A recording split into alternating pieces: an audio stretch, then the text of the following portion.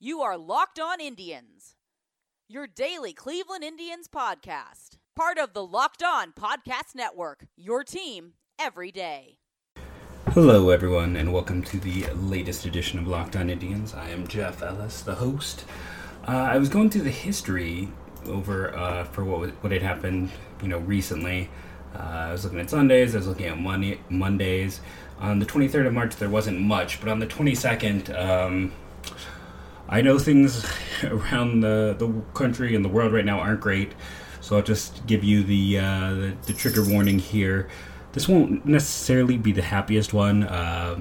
The incident I am talking about occurred in 1993, and it does involve one of the more tragic moments in Indians history, but it seemed that as I was going to record this on the 22nd, that it would be appropriate to do a whole show and kind of look at the 1993 Indians, the effect of, if you haven't by now, you've probably figured out, I'm talking about the tragic boating accident that killed Steve Olin and Tim Crews.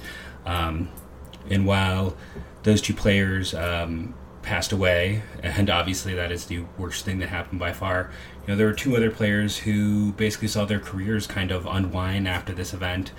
So I thought it'd be time to, because I'm recording this on the day that occurred, that'd be 27 years ago, almost 30 years ago, and it's one of those things I really remember. The 92 Indians are when I started to really kind of lock in to the Indians, and Steve Olin's delivery was so original that it really got my attention. He was one of my favorite Indians at the time. I wasn't into the day-to-day in depth. I didn't even know they had signed Tim Crews. I didn't know who Bob, I'm going to butcher his name, and I know people, you can correct me on it, Bob Ojeda was at the time, and I wasn't following the things like that, but Steve Olin was a favorite, and I thought, again, it just, since it is going to, the recording of this fall on the day that happened, talk about the four players that really saw, two who died and two whose careers unwound, kind of go back and look at the effect on the Indians and everything from there going forward. So let's just start out with the basics. There was a boating accident because Bob Ojeda was slouching down. He was severely injured, but he survived while Crews and Olin passed away.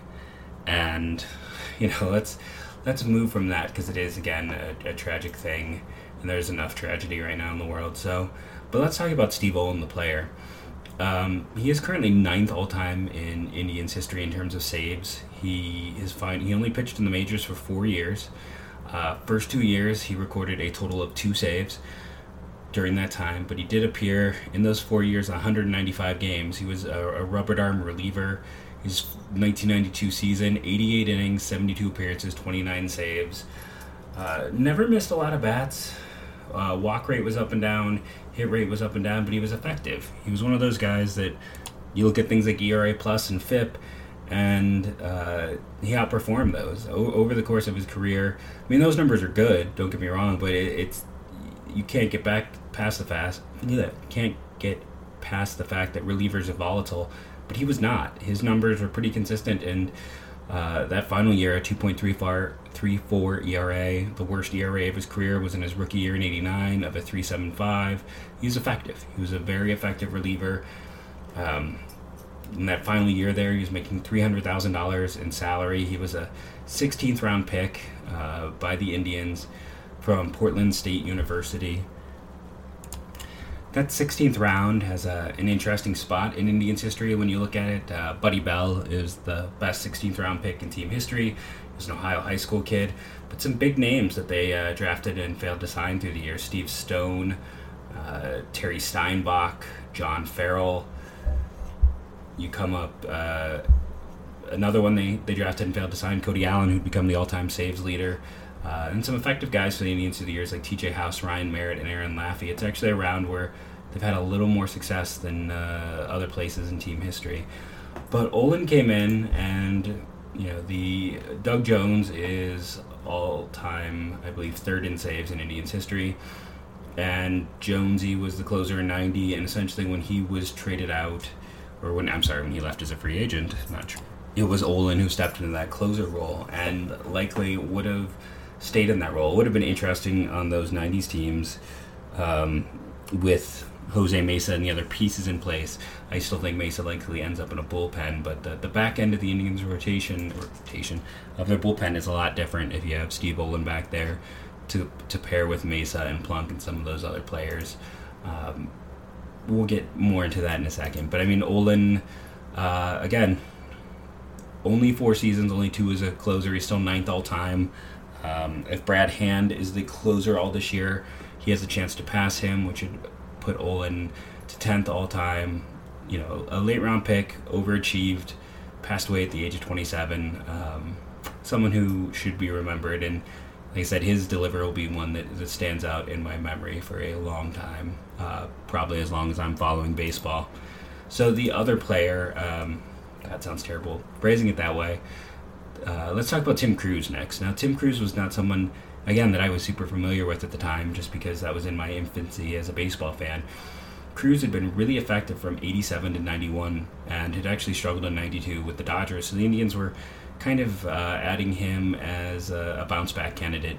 Another high-inning reliever, had a few spot starts in there over the years, but had been, you know, we talk all the time about relievers and their up and down. Well, from 87 to 91, those 5 years, there was no up and down. Tim Crews was just good. He was consistently good for the Dodgers. The Indians at that time, he was the type of free agent that is perfect for the Indians. Someone who could give a veteran presence and to be a rebound candidate. He was a second-round pick twice. Back in the January draft, both times. Kansas City originally and Milwaukee. He would sign with the Brewers, and I'm kind of curious to see. Eventually was traded with Tim Leary for Greg Brock. I remember the name Tim Leary. I do not remember Greg Brock, I'll be honest. But yeah, Crews was entering his age 32 year. Bounce-back candidate, veteran guy for the Indians. He would be 32 2 days after the accident that occurred. No, that's wrong. I'm sorry. 11 days after the accident, he would have turned 32 years of age. Never got to see him suit up. I'm sure there's spring training. I don't even know if we have spring training tape from back then, but that would be, rightfully, he should be someone who should be remembered for his time as an Indian, even though we didn't get to see him play in the majors. Again, this is, when you look at the Indians as a franchise, you think about, Ray Chapman dying on the field. We talked about him in the All-Time Indians and this, and it does make you feel, along with their drought and, things like the Mays catch and everyone forgetting that was against the Indians team that had set all sorts of records for wins, that there are times where Cleveland feels a little bit cursed. So when we come back from the break, again, sorry for a show that is a bit of a downer, but I think it's important to give these players their time, go back and look at some of them, and we'll talk about the future as well, and kind of do a what if from this point. But when we come back from the break, we're going to talk about 2 other players who were definitely affected by this. We're going to look at the 1993 Indians, we're going to look at the 1994 draft, and we're just going to think about what would have happened if things had turned out differently, if this great tragedy had been avoided. Withings is back with us, and that is fantastic. You guys know I don't like to read straight ad copy. I like to be honest with you. And I've also been very honest about how important our sponsors are to keeping shows like mine alive and going strong. Withings is a really interesting product. One of those that, as I read the ad copy, I'm like, this is pretty cool. It is a smart scale, and it's not just any smart scale. It was the first smart scale and is currently the best smart scale. Tom's Guide rated the Withings Body Plus the best overall smart scale for 2020. This one has all the right tools. You're going to download the app for iOS or for Android. And the nice thing about the scale in the app is it's Wi-Fi and Bluetooth. Most are just Bluetooth. This is the one that's going to give you Wi-Fi as well. You don't have to have your phone with you to make it work. Now, what does the Body Plus give you? It gives you your weight, a full body composition, weight trends, and even tells you what the weather was today. And the scale can support up to 8 users, so everyone in your household can have their own profile. Here's the deal, though. You're going to get 25% off this great scale. a Withings Body Plus right now at withings.com. For a very limited time, go to withings.com, withings.com/MLB to get 25% off the Body Plus Body Composition Scale. That's withings.com/MLB to get 25% off the Body Plus Body Composition Scale. If you need a scale, go check it out. Okay, so let's talk about, that was a very happy comeback for not the happiest of topics, but let's just get into it. So we Bob Ojeda. I'm gonna pause the podcast. I'm back. So Bob Ojeda, if I got the correct pronunciation. Interesting fact: his agent towards the end was Ron Shapiro, the father of Mark Shapiro. Bob Ojeda was but he was an effective left-hander for a lot of years. Came up with Boston, finished third in the Rookie of the Year. With the Mets, had a fourth in the MVP, Cy Young, 21st in the MVP finish. Though his 88 season was honestly his best, where he led the league in FIP and strikeouts per walk ratio, and he was never a big strikeout guy, but he early in his career at his most effective, he was a guy who really limited his walks. The left-hander had been a solid, steady starter for a lot of years. Yes, his last year at age 34 with the Dodgers was his worst, but he was still numerically, when you look at things like his ERA plus, it's a 96, a little bit below average, FIP of 376. He was still about a average arm. And when you look at the 93 Indians, we'll get to that in a bit, they didn't have average arms at all anywhere. Ojeda only pitched 43 innings for the Indians, but was 99 ERA plus, was surprisingly effective for them. He would come back in 94 and pitch 3 innings with the Yankees, and that would be it. Age 36, he was kind of nearing a natural end, but you do wonder if that would have been the case if not for the crash. That's my cat chiming in her opinion. Those crafty lefty types can stick around forever in a variety of roles, and when you look again at Ojeda, he had been good for, outside of one season, there were 2 seasons where he was below 150 innings, but from 83 to 92, the one year he had 118, the other year 46. So you're looking during that time, almost every other year, he was just someone you could throw out there and count on. Best years with the Mets, and kind of brought to the Indians again is maybe a little bit of a rebound candidate, but again, we'll talk about the Indians pitching in a bit, but just keep in mind he had been at least a league average starter for the majority of his career. And then we have to talk about Kevin Wickander. Kevin Wickander was a good friend of Steve Olin, and he was actually a second-round pick of the Indians out of Grand Canyon University in 1986. The 1986 draft, I was kind of digging into a bit, and it's an interesting draft. The Indians have never picked first overall. They've had multiple times they picked second overall, because back in the day, it was AL one year, NL next year. And when the Indians are truly terrible, it never quite landed for them to have the top pick. It's okay. Greg Swindell was better than the number 1 pick in the draft, Jeff King, who went to the Pirates that year. But Wickander in round 2, he had been pretty much a reliever from the start, had some starts in Kingston, but had been an effective reliever coming up to the minors. One of those guys that is a pretty high pick, was kind of counted on to be a part of that back-end crew for the Indians going forward. It never quite materialized for him, and then post everything that happened, the Indians traded him to Cincinnati, and he kind of bounced around for a little bit, but ended up only pitching about 150 games in the majors, which some of those years and times he was quite effective. So it's interesting that he never got a lot of consistent time in the majors. His story continues. He kept, every time they went somewhere, he would set up a locker for Olin, who had been his best friend, and eventually the Indians traded him. He would bounce around and then spend some time in prison because of theft and drug possession charges. You just can't help but wonder the effect of, not having been there and having lost his friend and everything else. It's just what that puts on a player, especially one that young, who, probably in his mind was imagining being the setup man for his best friend for the next decade to come. So the 1993 Indians were an odd team. I bet many of you didn't realize the catcher who started the most games, Junior Ortiz, because Sandy Alomar couldn't stay healthy. Alvaro Espinoza started the most games at third base, though Jim Thome would eventually come in, and as a rookie, just in terms of the upgrade to Espinoza was huge. Felix Fermin was pretty terrible offensively. They had a DH who was non-effective in Reggie Jefferson. You had Wayne Kirby, who was always a below-average bat. Basically, at that time, you had Bell and Lofton, who looked like future stars, Baerga, who was already kind of peaking, and Paul Sorrento, who was his typical self. The rest of that team would eventually come together with pieces here and there, but especially with the addition of Thome, you kind of saw what was going to be the center of those great 90s lineups. Pitching-wise, Charles Nagy had been an all-star the year before, but then had labrum surgery. So the starting pitching was, to put it nicely, a disaster. Jose Mesa was your leader in innings at 208. The next highest player for innings that year was Tom Kramer, who started 16 games and worked another 23 out of the pen. Mark Clark pitched 110 innings and was by far their best starter. Jeff Mutis was third. Mike Pilecki, Matt Young, Cliff Young.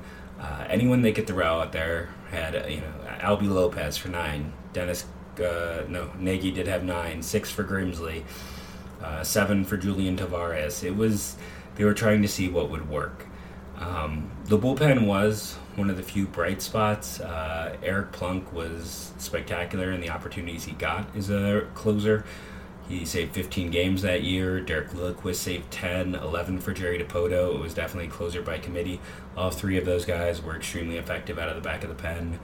Jeremy Hernandez pitched very well, over 77 innings in that role. And additionally, Bill Wirtz, people might have forgotten. I remember talking about him as a prospect as he came up. He was effective that year. He's got Slocum made an appearance.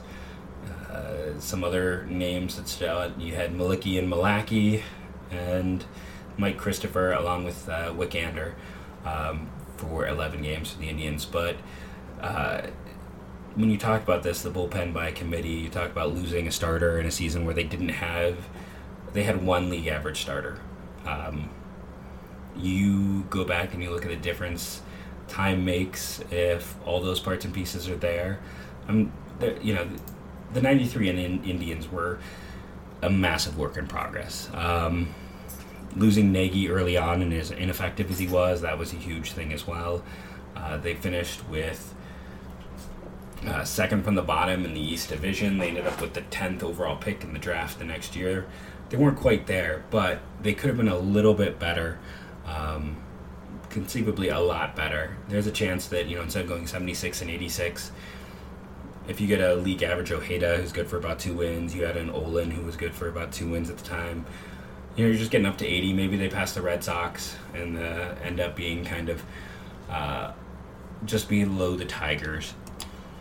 And that would probably change Indians' history a bit, because the 1994 draft might have been the best one of the John Hart era. The top WAR player that year, I think, was Javier Vasquez when I did my research, who the Expos took in the 5th round. You might remember him for his kind of flaming out after he left Montreal. He had the implosion with the Yankees.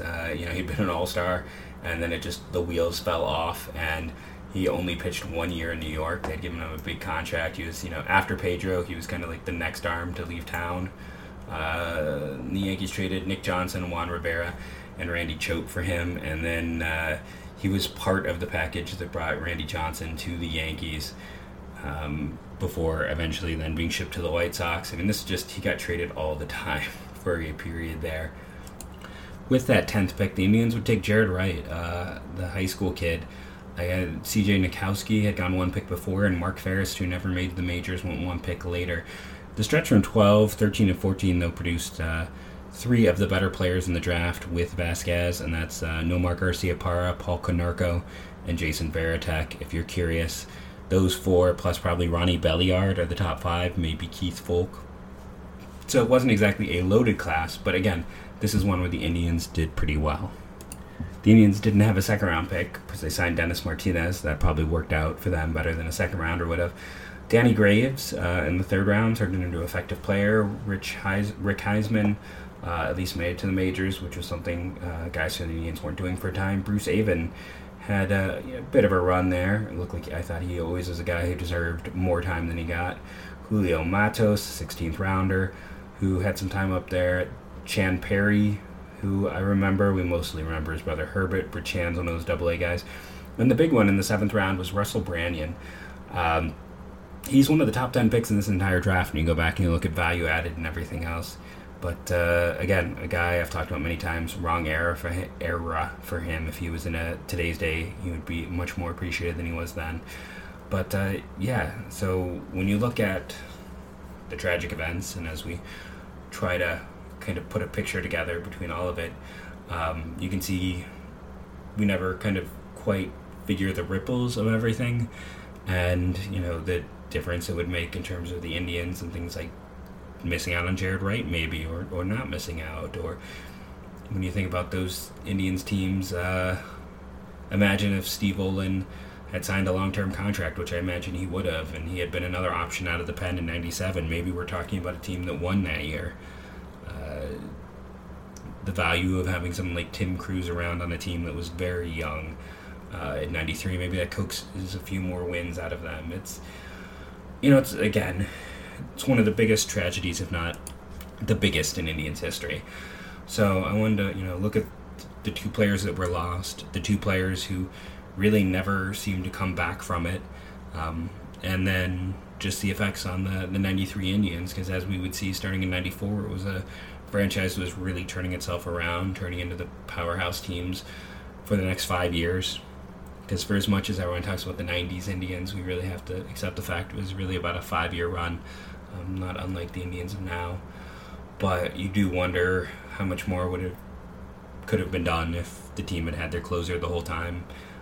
If it wasn't just Mesa, if Mesa's arm hadn't been worn down, or if Mesa hadn't been in a position where he maybe got a little too sure of himself because of record-setting seasons and things like that. You can draw the line through there and kind of make your own assumptions or statements. But like I said, as I'm recording this on the anniversary of their passing, it just seemed like I had to do a whole show. I couldn't think of anything else. I know it feels like an odd time to do a show on maybe the biggest tragedy in Indians history, but it also feels like it would be shallow to avoid it just because times are dark now. Shallow is probably not the word, but a little cowardly, probably the better one. So I'm sorry. I'll come up with something a lot more upbeat tomorrow, I promise. I hope you've enjoyed listening. Go home and, well, you probably already are home, let's be honest. When you're done listening, go throw up some videos of Olin pitching. I'm going to do that after I get done recording. As a kid who was just getting into baseball, seeing him and his approach and being something that was unlike anything I saw or had seen, just quickly made him a player I was so excited every time he was coming out of the pen. He really was one of those players who upset me on my Indians fandom, and I can't stress that enough. And he's one of those guys where, yes, I look at my advanced numbers and I'm not sure how he did it, but I just know he did it. And I remember he did it really effectively during his time with the Indians. I want to thank everyone for listening. Remember that while you're staying home, that you can tell any smart device to play Locked On Indians or Locked On Browns or Locked On Cavs. Let's keep it Cleveland centric, or Locked On MLB podcast, and it'll pop right up and start playing for you. So take advantage of that. Make sure to keep listening. We are here to provide entertainment, and tomorrow maybe we'll start Tuesday draft day. I'll start with the first Indians draft, and we'll start working our way through those every Tuesday. Maybe Monday we'll start doing the historical pieces. Tuesday is draft pieces. And we'll go from there. I'm going to try to figure out ways to record with people, too. Maybe get some of my friends who are writers on and do a few more fun things. There's just more opportunities. So, and remember, fill up that mailbag for me. You have all been awesome. Remember to rate and review, subscribe, download, listen, all that stuff to help our show grow. And as always, go Tribe.